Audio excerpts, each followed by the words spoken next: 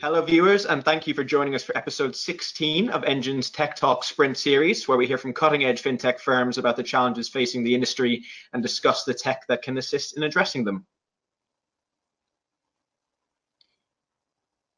My name is Hugo Gordon. I'm a senior policy advisor at the Investment Association, and today's Engine TechTalk Sprint session is titled Consolidated Tape, Tackling the Data Quality Issues for a Fit-for-Purpose Tape.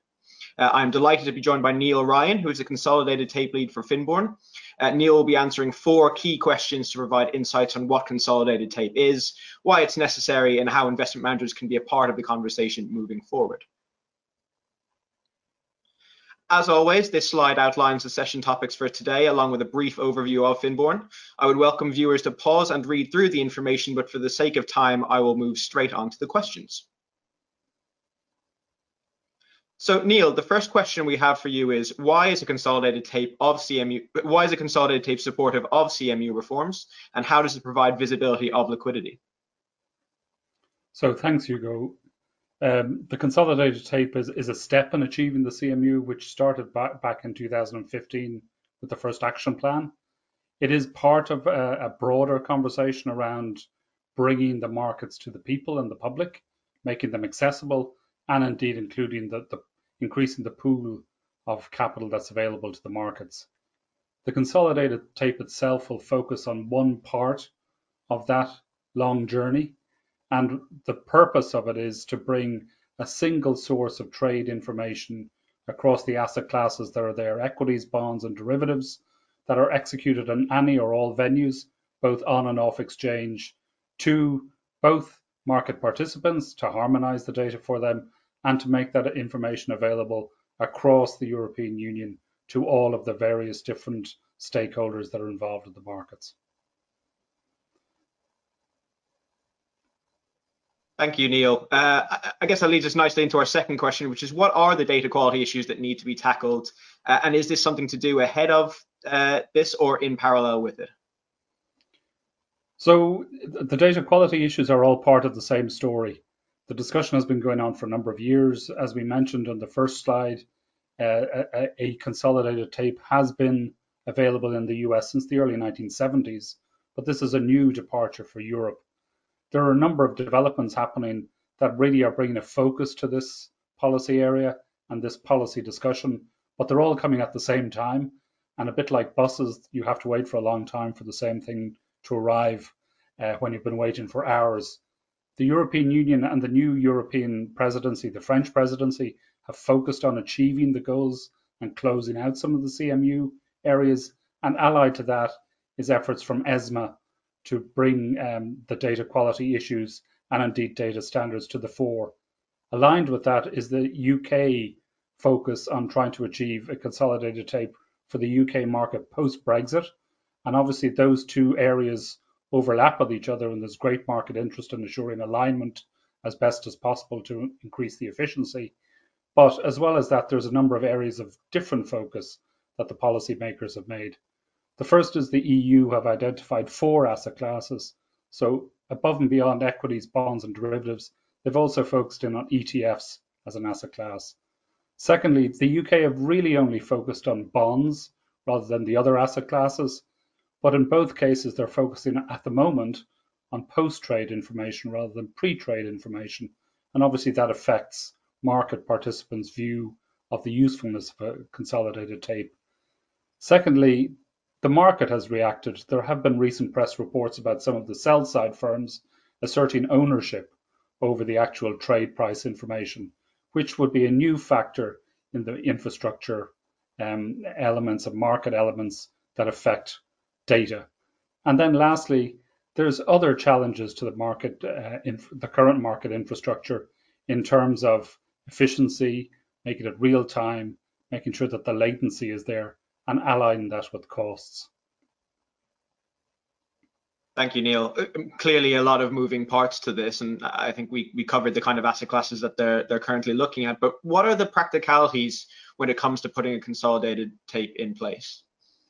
Well, when we've looked at the data, and we have analysed approximately 64 million records from various different sources to compare and contrast what's in there, we've probably narrowed it down to 3 or 4 issues.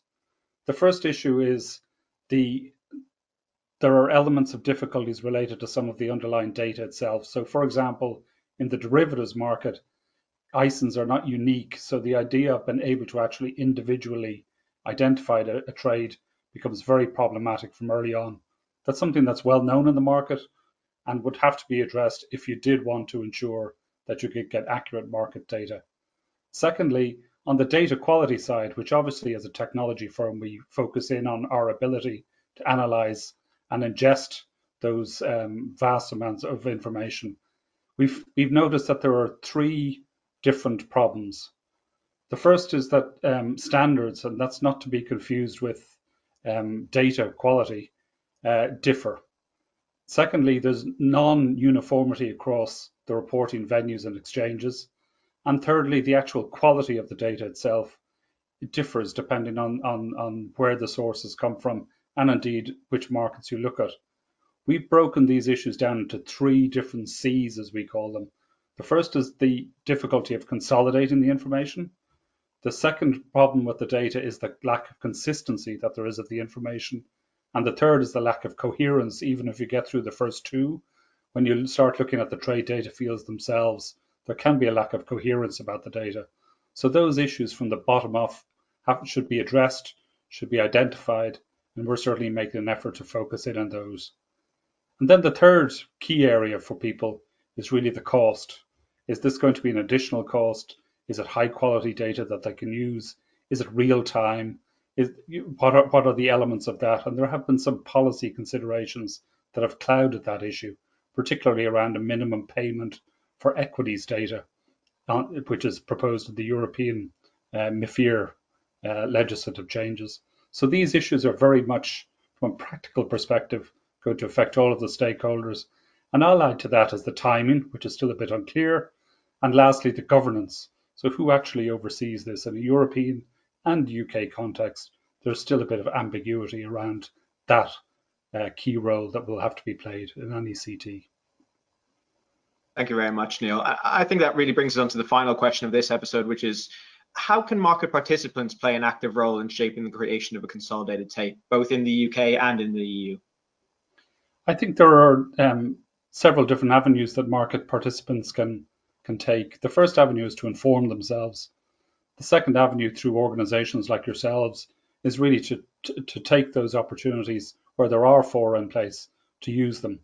Thirdly, FINBOURNE itself has set up a design council, and we invite stakeholders from the buy and the sell side to become involved in this design council to really sharpen the issues, sharpen the focus, and indeed look for solutions in a collective way.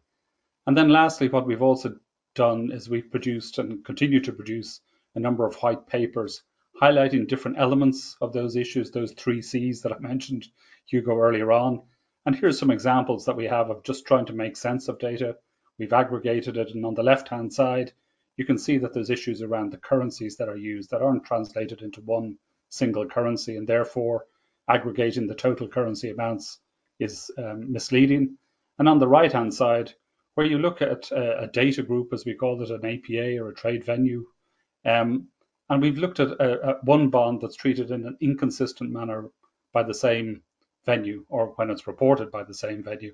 So in these sort of cases, we're trying to highlight the practical issues that the market will face in terms of feeding into the policy discussions in the EU and the UK around a consolidated tape and how they can use it at the other end. Thank you, Neil. That's very helpful, and I know something that our members will take a keen interest in. That brings us to the end of a very informative session. You've covered a lot of ground there, Neil, so thank you very much for the wide range of insights that you've provided. There are just a few concluding points for me to cover off. If anyone watching has a question that they would like to ask Neil, or if you want more information about FINBOURNE and their offerings, then please contact them via the email address on the current slide or visit their website, which is also displayed. It's been great speaking with you, Neil. Thank you very much for taking the time to participate, and we look forward to speaking with you again soon. Thank you, Hugo, and thanks to the IA as well. Thank you for listening to this TechTalk Sprint podcast from Engine.